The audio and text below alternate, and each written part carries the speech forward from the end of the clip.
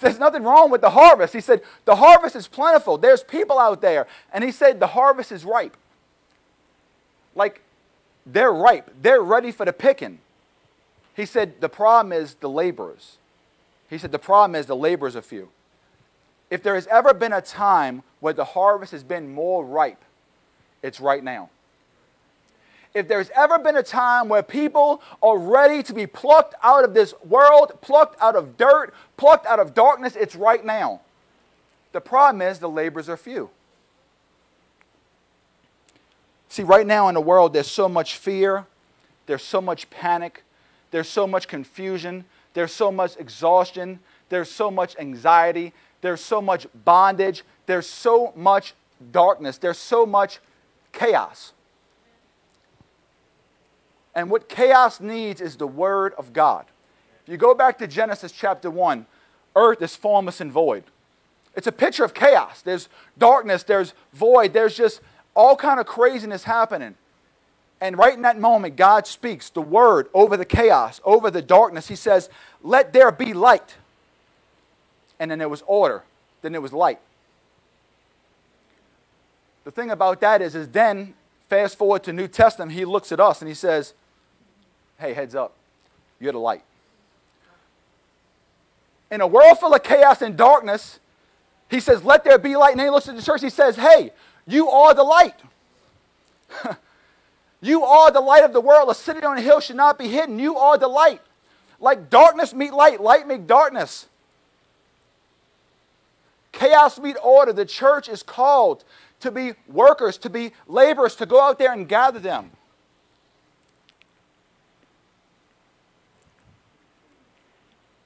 If there was ever a time for us to be who we are called to be, it's right now. If there was ever a time for the church to rise up and be who you were called to be, it's right now. I remember Reinhard Bonnke said this, because when I got saved, I used to wonder this. I said, God, why, when you saved me, why didn't you just take me out of here? Why leave me to chance? Why leave me to this world with all the hurt and the pain? Why leave me when along the way I might fall away? Why would you leave me? And Reinhard Bonnke said, God saves sinners to save sinners. The reason why he left you is because he has a work for you to do. The Bible says you're not saved by works, but you were saved to do a good work. That good work is in the harvest field. That good work is out there, not in here. That's great you working in the church, but the harvest field is where God's called you. You were saved to do a good work. What are you doing?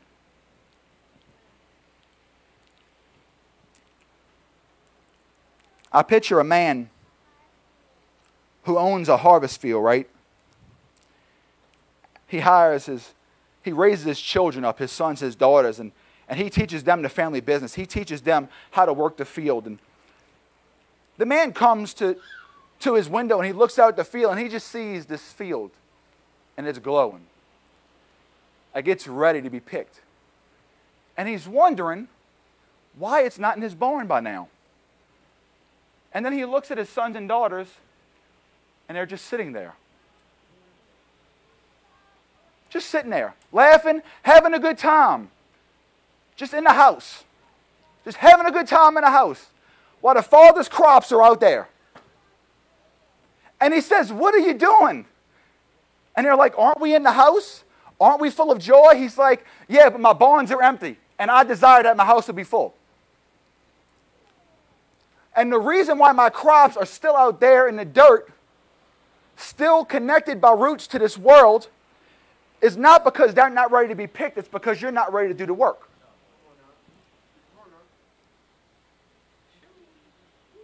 The harvest is ripe. The reason why people are still out there, in their dirt, in their mess, still balancing things in this world, still having roots of addiction and bondage, is not because they're not ready, because they're crying out. It's because my workers are few. The reason why our friends and our family and everybody in this world is still in their mess is not because they're not looking for hope. The world's looking for hope and healing and joy and peace. They're all looking for the answer we have, and his name is Jesus. The problem is not with them, it's with us.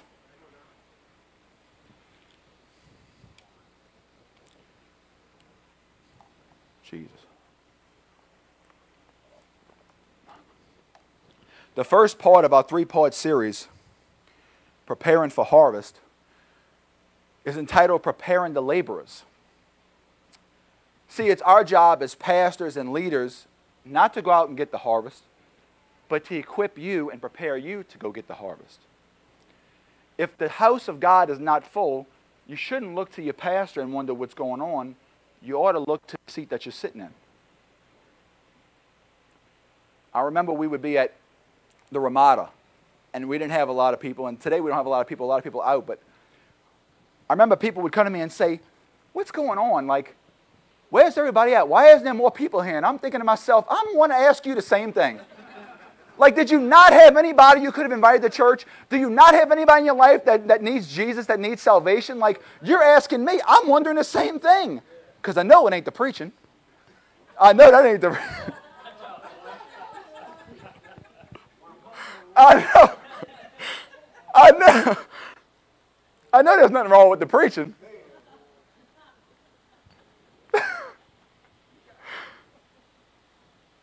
Ephesians 4:11 says, it was he who gave some to be apostles, some to be prophets, some to be evangelists, and some to be pastors and teachers, to prepare God's people for works of service so that the body of Christ may be built up. What is my job as a pastor?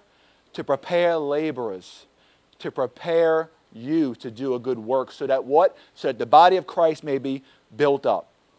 Our job is to prepare the laborers to work the fields. But today I want to encourage you and help you realize that you have everything you need to work those fields. Do not let the enemy tell you are lacking, that you need more wisdom, you need more study, you need more books, you need more time, you have everything you need. When God called you, he equipped you, and he has given you more than enough to go and do the work of the harvest field. So I want to encourage you today, and I want you to realize that you are equipped. I want to look at a story of a man who was paralyzed in the Bible, and it's so funny, but it's a God thing, that Chris and Lisa brought the same story that God put on my heart. That's confirmation. The same story. I'm like, should I just say, okay, we're good to go? Like, the same story. He hit on it. The man's paralyzed, right? It's the story of a man. He's paralyzed, and four friends, they pick him up and they bring him to the house where Jesus is at. The house is full. So they say, you know what, I'm not giving up. My friend has a need, and I know the need is met in the house because Jesus is in the house. So they're determined to get their friend to Jesus. So they're willing to do whatever it takes, right? They lift their friend up on the roof, and there's still this thing standing between their friend and Jesus, but they're not going to stop. They're going to dig. So they dig through the roof, and I'm sure when the roof opened up, they probably saw Jesus, and they were like, that's the one. That's the one my friend needs. That's the one my family needs. That's the one my husband, my wife, my children, that's the one they need. And so they lower him down. Now, I'm going to read the story, but before we do that, I want you to see this as the perfect picture of what it is with the house of God, the laborers. It's a perfect picture of prayer. You see, Jesus is in the house, and the house is full. That's what God wants. And these friends are willing to do everything it takes to get their friend to him. They lift him up. They dig the hole. They present him. That's prayer. That's prayer. You have to be willing to lift people up in prayer. You have to be willing to say, I'm not going to stop until I get my friend to Jesus. And you are willing to lift them up in prayer. And when there's something standing between your friend and them, you're not going to stop until you reach breakthrough. You're going to dig. See, when you have somebody you really love, you're willing to dig deep in prayer. You're willing to dig until you reach breakthrough. I'm not talking about 2-minute prayers. I'm talking about praying from the very depths of your soul until you begin to cry out. I'm talking about praying deep prayers until you reach the heart of God for your friend. Our friends, our family have been involved in a lifetime of pain and a lifetime of addiction. And you think you're going to reach God 2 minutes of prayer? Shallow praying? You have got to learn what it is to lift people up in prayer and dig until you reach breakthrough and not stop until you reach them. You have got to know what it is to be exhausted in prayer. Until you exhaust the English language to the point where you say, I have no more words to speak, God. So what do? I start praying in tongues because I'm not stopping until my friend gets saved. That's what it is to be a laborer. If you think that it's easy to reach that world for Jesus, it's not. It takes labor. It takes work.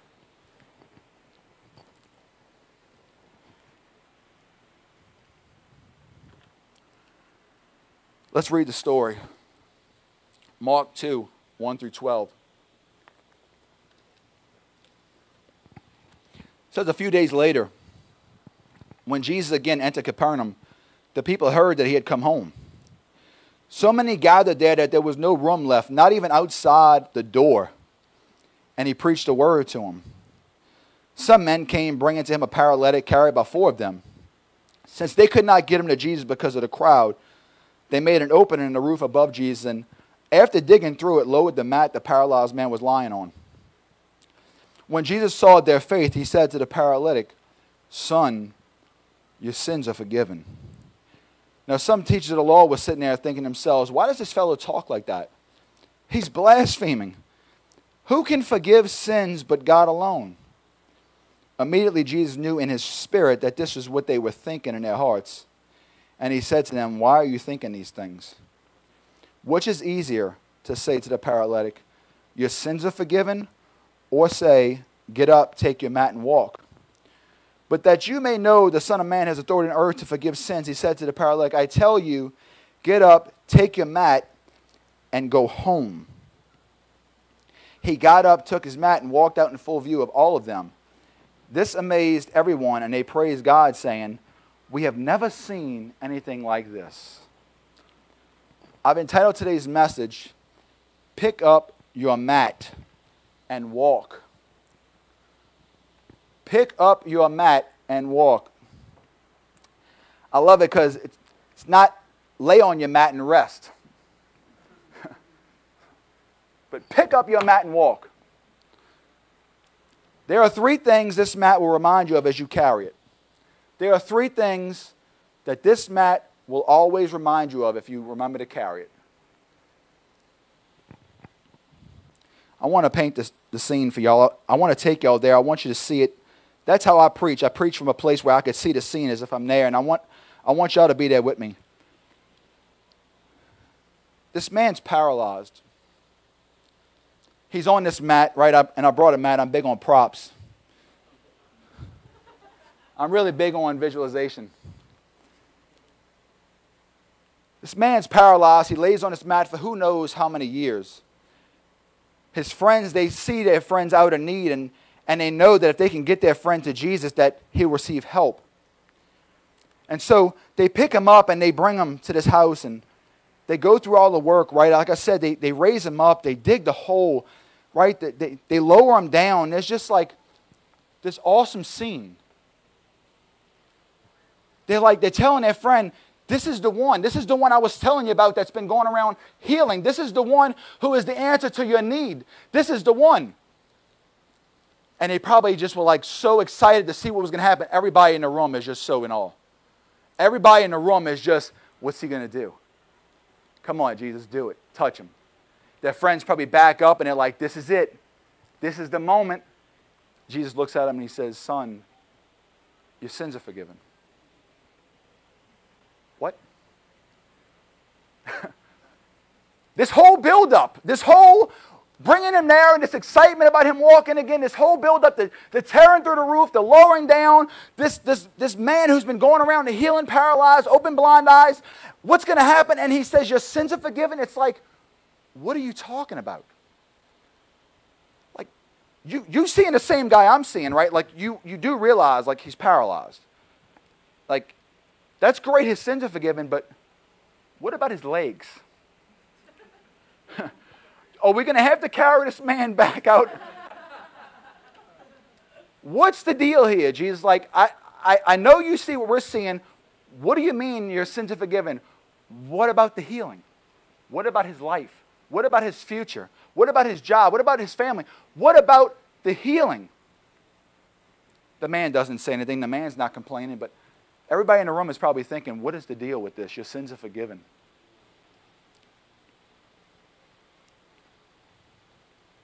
Everybody saw this man's outward need. But Jesus and the man knew his real need.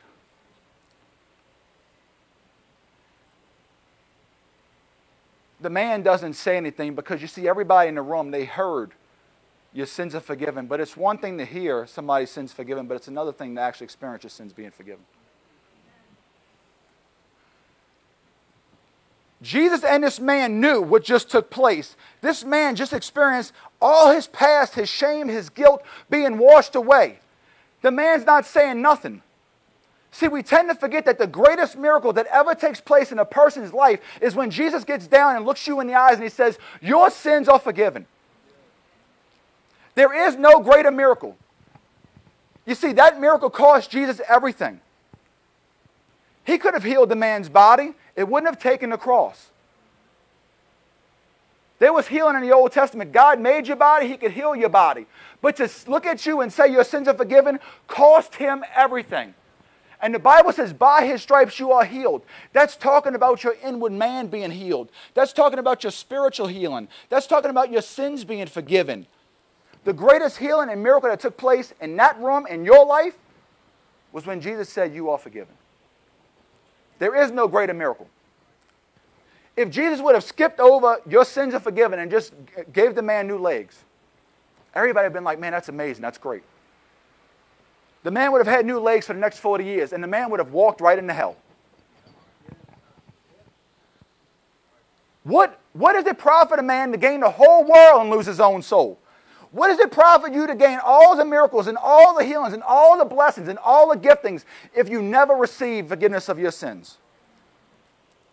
That man's body that was healed that day, that we look at that and we're like, man, that's just so amazing. That body is ashes in the dirt. But that man is seated in glory with God because he looked at him and he said, your sins are forgiven.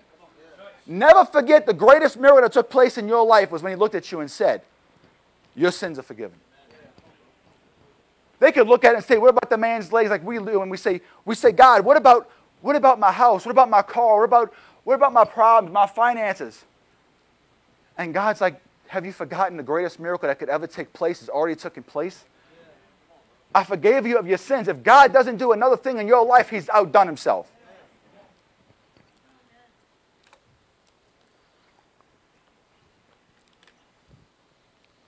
So the religious people, as they always do, they start thinking, there's no way this man's forgiven. They start thinking in their mind like, who is this man to forgive sins? Only God can forgive sins because the Bible says when we sin against God and God alone. So in order to forgive, he has to be God, and that's blasphemy. And Jesus is like, I'm about to prove to you who I am.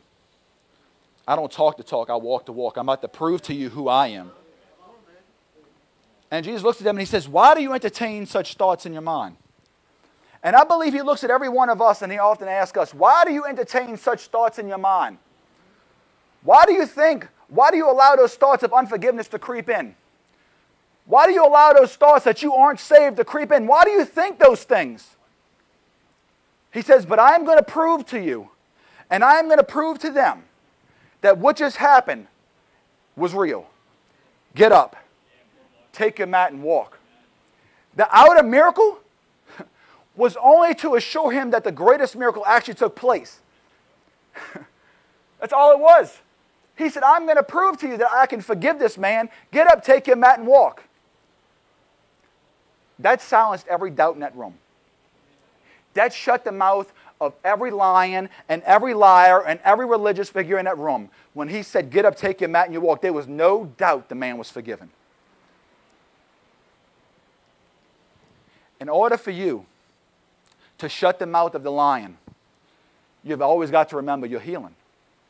Because the Bible says that we overcome him by the blood of the Lamb and the word of our testimony. See, that testimony of what happened to you on the outside is to remind you and assure you that what happened on the inside was real. Every time the devil tries to condemn you and convince you you aren't healed, you aren't saved, you're not forgiven, you could say, no, I am, because the one who healed my body first had to heal my soul.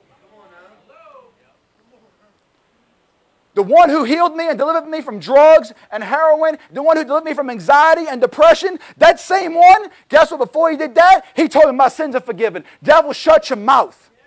I know I'm forgiven because of the outer miracle proves the inward miracle actually took place.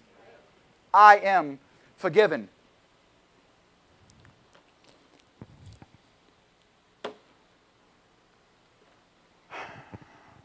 The first thing this mat represents, the thing this mat always reminds you of, the thing you have to carry if you are going to be a laborer and you are going to reach the world, you always have to carry forgiveness. You always have to remind yourself that you are forgiven. That mat was a reminder of that man that day that he was forgiven. See, the enemy is the accuser of the brethren. He would love to accuse you. He wants you to doubt your forgiveness. He wants you to doubt you're saved. Why? Because if he can do that, see, if he can keep you on that mat represents my past. That mat represents every place I've ever been. That mat represents the dirt and the filth I used to lie in. If he can make me lay on that mat and not pick it up and walk with it, then he can keep me in that shame and that guilt, and it'll keep me from being an effective witness. But you got to remember that God told the man, get up, take your mat, and walk. See, I've called you off that mat. I have separated you from that mat, just like I've separated your sins as far as the east is from the west. I remember them no more. You are not what you once were. I have called you, and I have called you to be forgiven. Always remind yourself as you walk that you are forgiven. Every single day of your life, you are forgiven. You are not who you once were. Always remember your mat. Always remember that you are forgiven.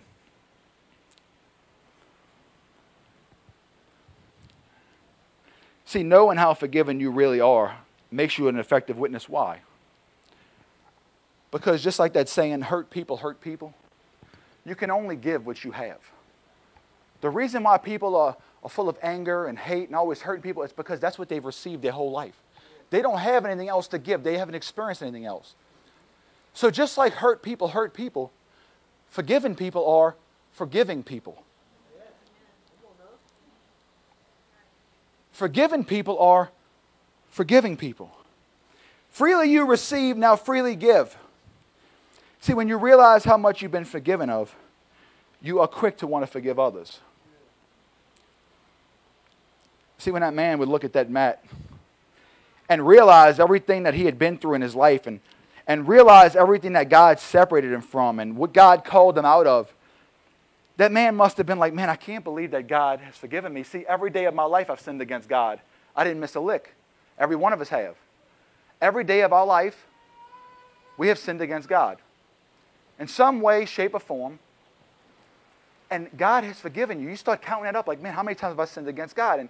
And you forgave me?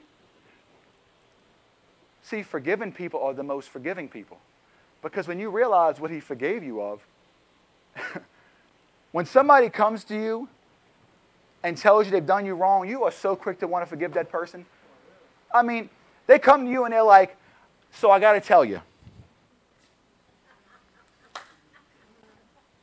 I got to tell you.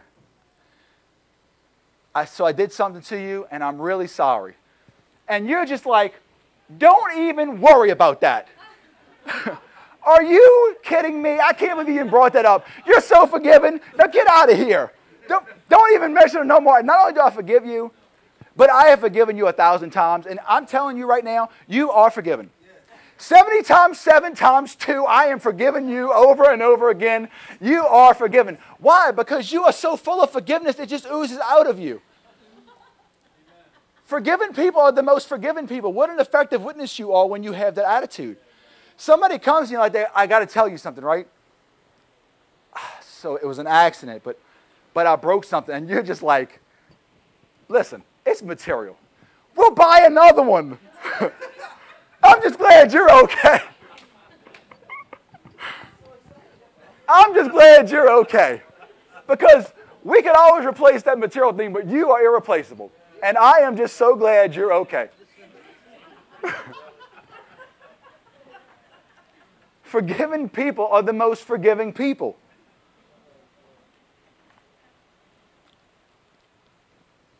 But there's a place that you have to carry this forgiveness. Mark 2:11. I tell you, get up, take your mat, and go where? Go home. Where's the first place that we have to carry forgiveness? Home. Home. Because there's more healing that has to take place. There's more healing that has to take place, and it's only done when you start forgiving those closest to you, because it's usually those that are closest to you that hurt you the deepest. And if you don't forgive those who have hurt you the deepest, it's going to ruin your witness. Why? Because unforgiveness will cause a root of bitterness. It will cause anger and hate. And you are not going to reach this world if you are full of bitterness, anger, and hate. So pick up your mat and go home. The next thing this mat represents and reminds you of is your story.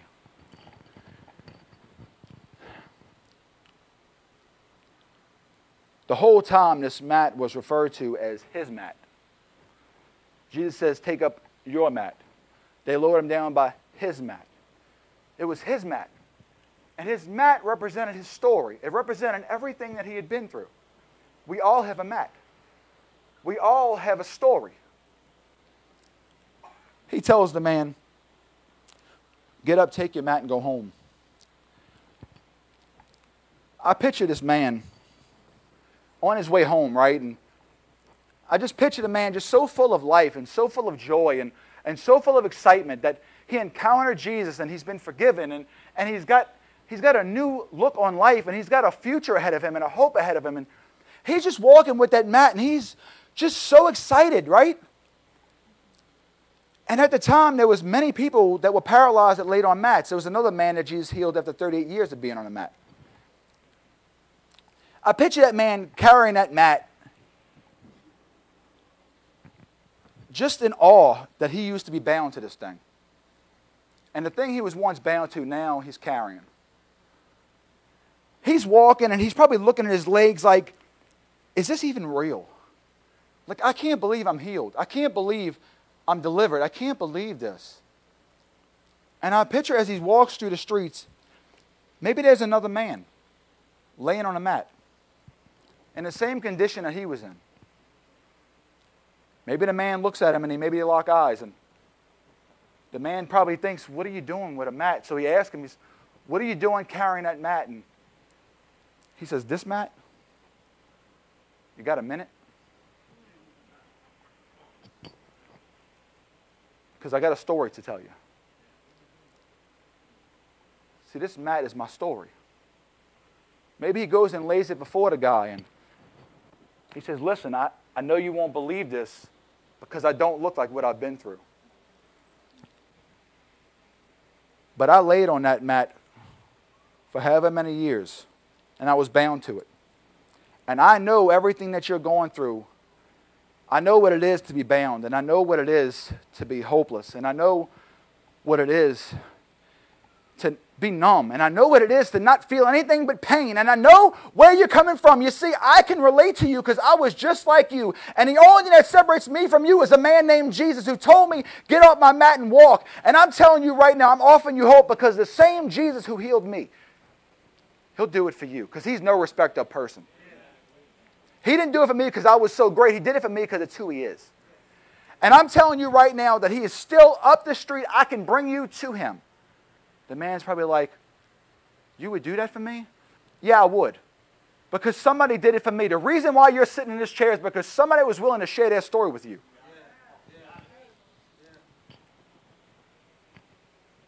This mat is my testimony.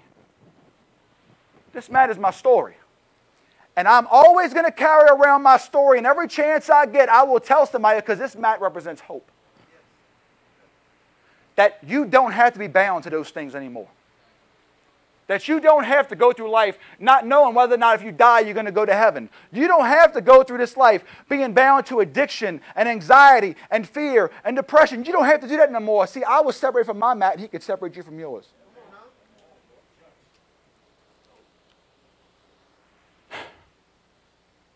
I pictured a man, he continues on, right? And I just get lost in my mind sometimes. And I just pictured a man, he's probably just, I just pictured him on the way home. I don't know why. I pictured him jogging, right? And maybe he even let out a skip. You know what I'm saying? I mean, he's just so full of joy. I mean, I got a new life, and he's skipping, and he's running, and he's jogging. I don't even think they even had it back then, but I picture him stopping playing a game of hopscotch. I don't know why. I don't know why. But I'm telling you, I would if I had new legs. He goes home. The door opens up and he locks eyes with his mother. His mother sees the mat. She sees her son up on his feet for the first time in a long time. Like maybe some of our mothers saw us out of the dirt we were in and up on our feet for the first time in a long time. She looks at him and she's, what happened? All he could tell her is Jesus. Mama, the glory goes to him. He healed me. He healed my life.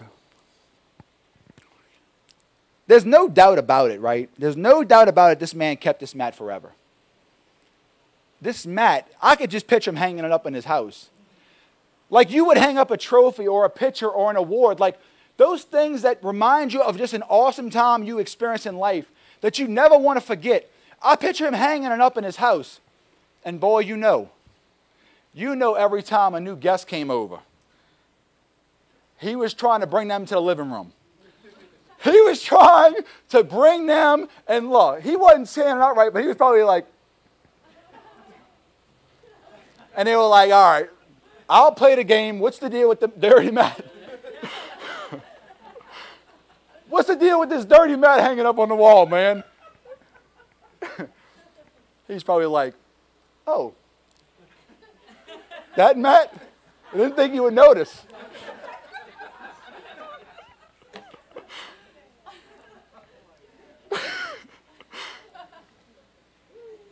He's probably like, have I never told you the story of the mat? Everybody in the house is like, not again. Because you know when you tell your testimony, like, listen, me and Nick are always together. And I share my testimony, and I'm sure he's heard it so many times. He's probably like, yeah, come on. He had a revelation of God. He got saved. Come on, man, get over it.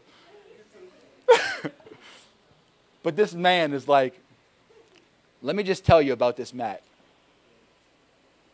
I laid on that mat, paralyzed.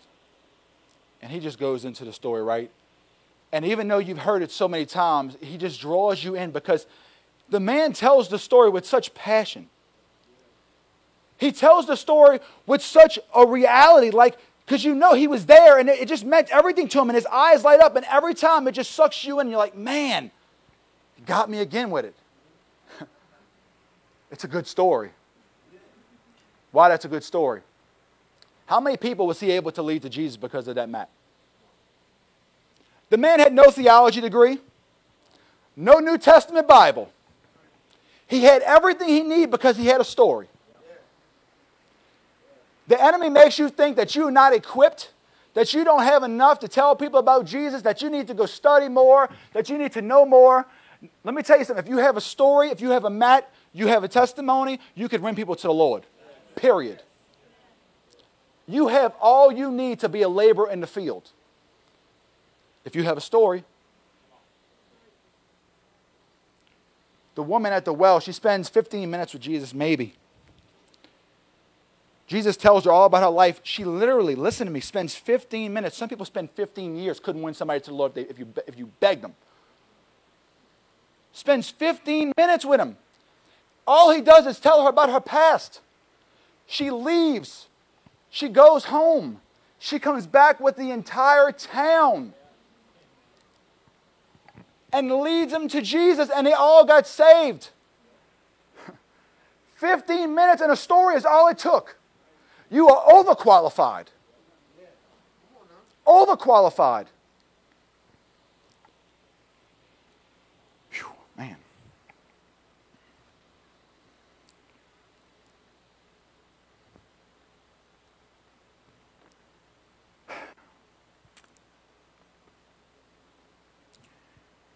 If you have a story, you have all you need. You might get psyched out and you might say, well, what about other religions? I can't tell you how many times I deal with that. Well, what if somebody comes to me with another religion and they start asking me questions? What about these religious people? Or what if somebody comes to me and they start talking about Scientology and the Big Bang and evolution, and they come up with all of these theories, and I don't have a theory. I have a story. And a man with an argument can't mess with a man with an experience.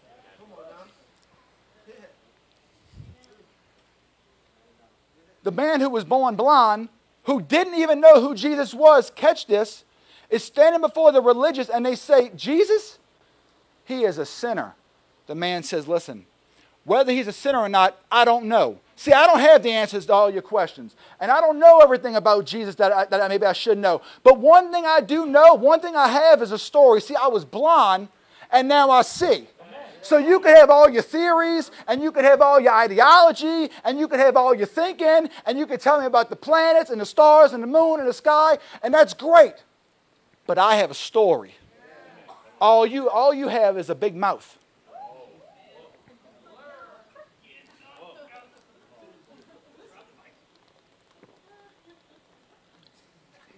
Don't ever let nobody psych you out with their theories and their thinking and their religion. People come to me with all these different religions. I say, what did Jesus do for you? Tell me. Did he heal you? What did he do for you? All they have is their religion. They don't have an experience. I experience God. I don't care what you think. All you need is your story. Psalm 107 verse 2 says, let the redeemed of the Lord tell their story. Let the redeemed of the Lord say so. If he has redeemed you, if he has healed you and saved you, God's not asking you to carry more than what he's given you. He's simply asking you just to carry your mat. Just carry your story. Just go tell somebody about what I did for you. Is that so hard? I remember I would tell people, man, share your testimony. Oh, man, I don't know. I need some time. How hard is it to tell somebody what you experienced? You can wake me up at 4 in the morning out of a dead sleep, and I can share my testimony. Well, how can I not? You think this man at any moment, if somebody would have said, hey, tell him the story, he'd have been like, wait up a second, let me think. I'm not ready. Maybe give me another day. What? I was paralyzed, man. I'm healed. What do you want to hear? How hard is it to share your testimony with somebody? Stop laying on your mat. Stop laying on your story. Somebody needs to hear it. Pick up your mat and walk with it. The third and final thing we always have to carry if we're going to reach people for Jesus. I want to look at it. Again, this man is lowered to the roof. We went through the story, right? He's presented before Jesus. He's forgiven. He's healed. He's restored. He's up on his feet. It says at once, immediately. Like Jesus says, get up, take your mat and walk. And immediately he's up on his feet. At once he's taken from his dirt. He's taken from his bondage. At once. He's forgiven. He's healed. He's restored. He's separated from the dirt. He's separated from the world. Like at once. This is a picture of salvation. This is a picture of salvation. You're forgiven. And at once, you have gone from the kingdom of darkness to the kingdom of light. You have gone from rejected to accepted. You have gone from rejected to adopted. You have gone from dirt to being made clean. You have gone from old creation to new creation in an instant, in a moment, at once. At once. Your whole life changed. That is a picture of salvation. So this man, he stands on his feet at once. And everybody in the room is just in awe. They say, we've never seen nothing like this. We have never seen anything like this. Could you imagine being in a room and seeing a man paralyzed on his feet? everybody's just taken back like, man, that was awesome. If you have ever really experienced salvation, then you know what that moment's like. Talking about real salvation. I'm not talking about going to the front of the church and saying a few empty prayers. And I'm talking about actually feeling your sins forgiven. I'm talking about actually feeling yourself being made new, being made whole, being accepted. That moment where it all became so real to you. That moment where it was more than just Sunday morning. That moment where the cross became alive to you. And all of a sudden now the blood and the thorns and the whips and the pain and the 3 days in the tomb, all of a sudden it became a reality to you. It hit you at once. And all of a sudden you realized it was for you. That moment, do you remember that moment where you were up on your feet? That moment you received salvation, that just being in awe of God. That saying, God, I can't believe you. I've never experienced anything like this in my life, and I've searched high and low, and I've been through all different things, but I have never experienced anything like you, God. And you are just in awe and wonder of God. Do you remember that moment?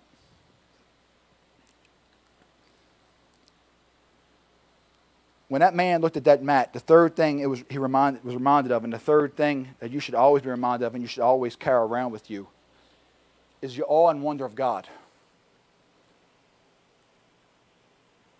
Your awe and wonder of God. There's a song that Nick, Kyle, and I like. It's about Bethel. It's called Wonder. And the song says, may we never lose our wonder. May we never lose our wonder. Just wide-eyed and mystified. May we be just like a child, just staring at the beauty of our King. May we never lose our wonder. You should always carry around the awe and wonder of God. But so often we put it down.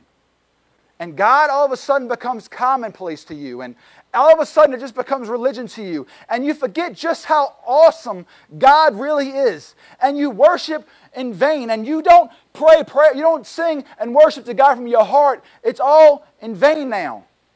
Have you forgotten how awesome and how wonderful the God you serve really is? May you never lose your awe and wonder. May you never lose your mat.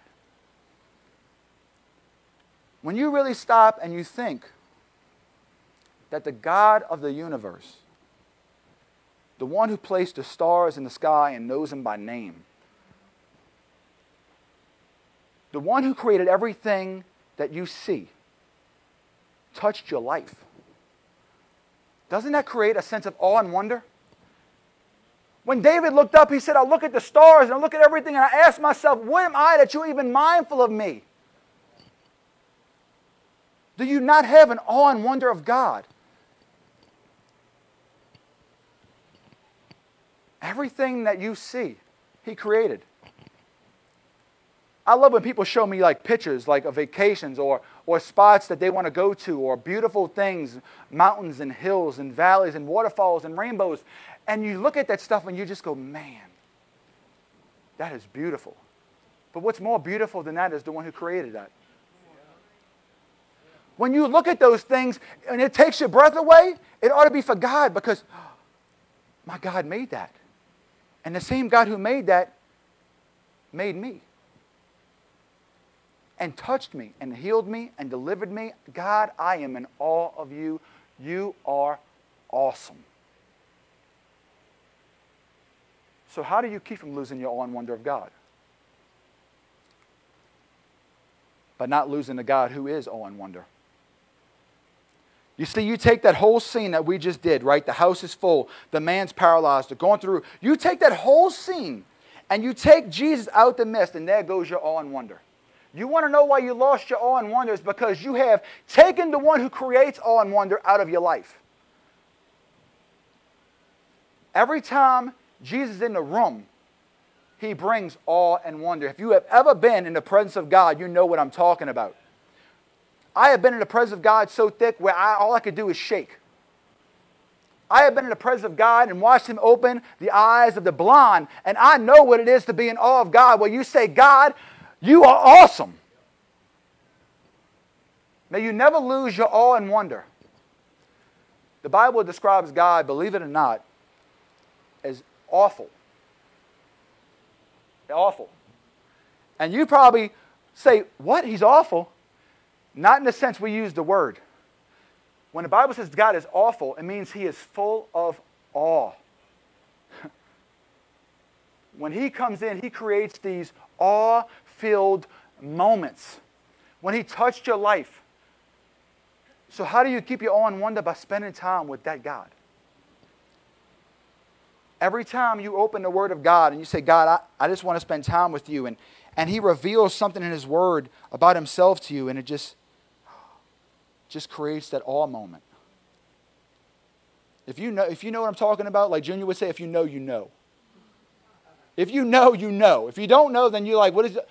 But when you just spend time with God and God reveals something of himself that you didn't see before, and it just gives you that, oh, I've never saw that before.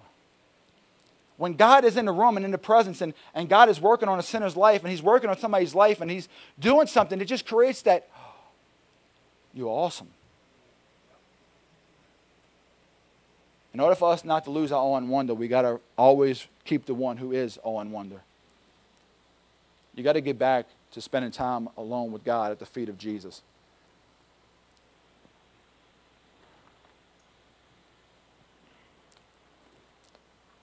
So in preparing the laborers, I call you today to pick up your mat and walk.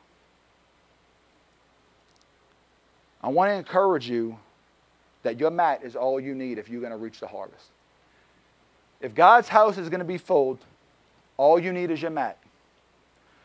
Always remember that you are forgiven. Every day of your life, and do not let condemnation creep in. You are forgiven. And always be ready to extend forgiveness to everybody.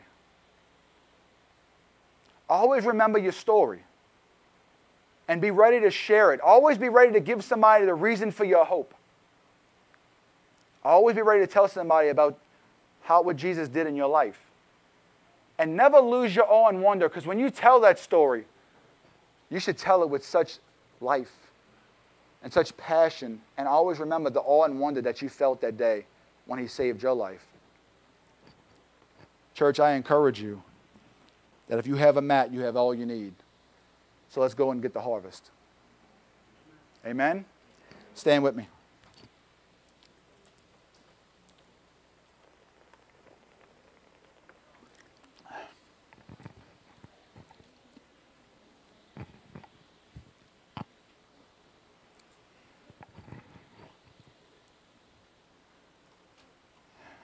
If you're here today and you actually can relate to that man on a mat, like I know what it is to be bound. If you're here today and you might be bound to addiction, you might be bound to anxiety, you might be bound to fear, and right now the fear of death is all over this world.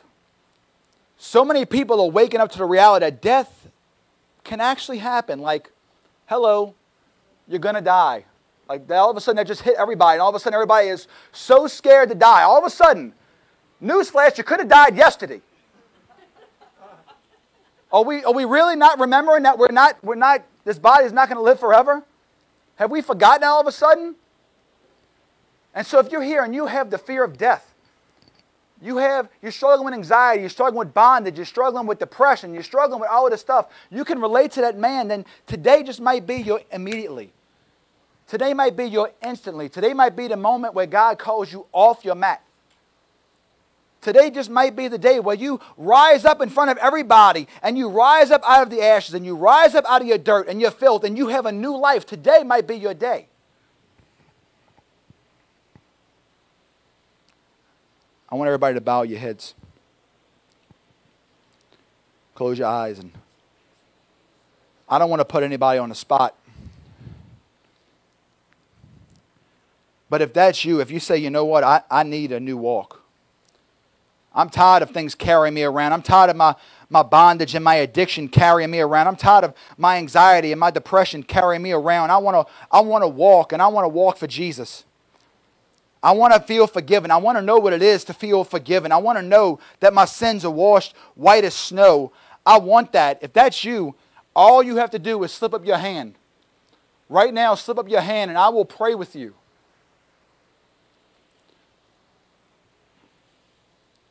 See those hands. Don't miss your moment. How foolish of that man if he would have looked at Jesus and said, no, I'm good. I'm good. Don't touch me.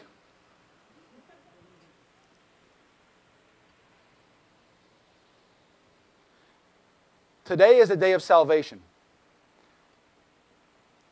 Today is the day where Jesus calls you off your mat. Don't miss today because tomorrow is not promised. So I'm going to ask you again, if that's you, just slip up your hand and let Jesus take over. You don't have to do anything. Jesus will wash you, forgive you, and cleanse you and give you a new life. Who doesn't want that? If that's you, just slip up your hand. For those who put their hands up, I want y'all to come forward. I want to pray with y'all.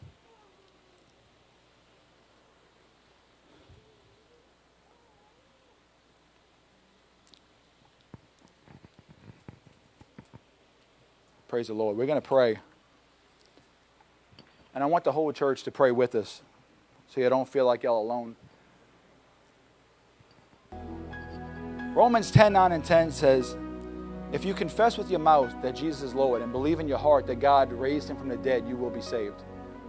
For all who call upon the name of the Lord shall be saved. All. All means me, all means you. So today we're going to pray. I want y'all to repeat after me, and I want the whole church to say it with us. And listen, God knows you. He knows where you are. He knows what you've been through. Maybe you didn't have the nerve. Maybe you were embarrassed to come forward. But if you would pray this prayer with us, God will hear you. So I want everybody to pray with us. Say this. Say, Heavenly Father, I thank you for Jesus, for dying on the cross for me, to forgive me of all my sins. And I receive that forgiveness right now by faith. Lord, with my mouth, I will confess that Jesus is Lord. And Lord, I believe that you were raised from the dead to give me eternal life. And I receive that life right now by faith. But Lord, I'm weak. I want to live for you, but I need help. Send your Holy Spirit to empower me and to make me the person that you died for me to be. And I will live for you all the days of my life. Jesus, today I make you both Savior and Lord of my life. Amen. Amen. Church, give him a clap.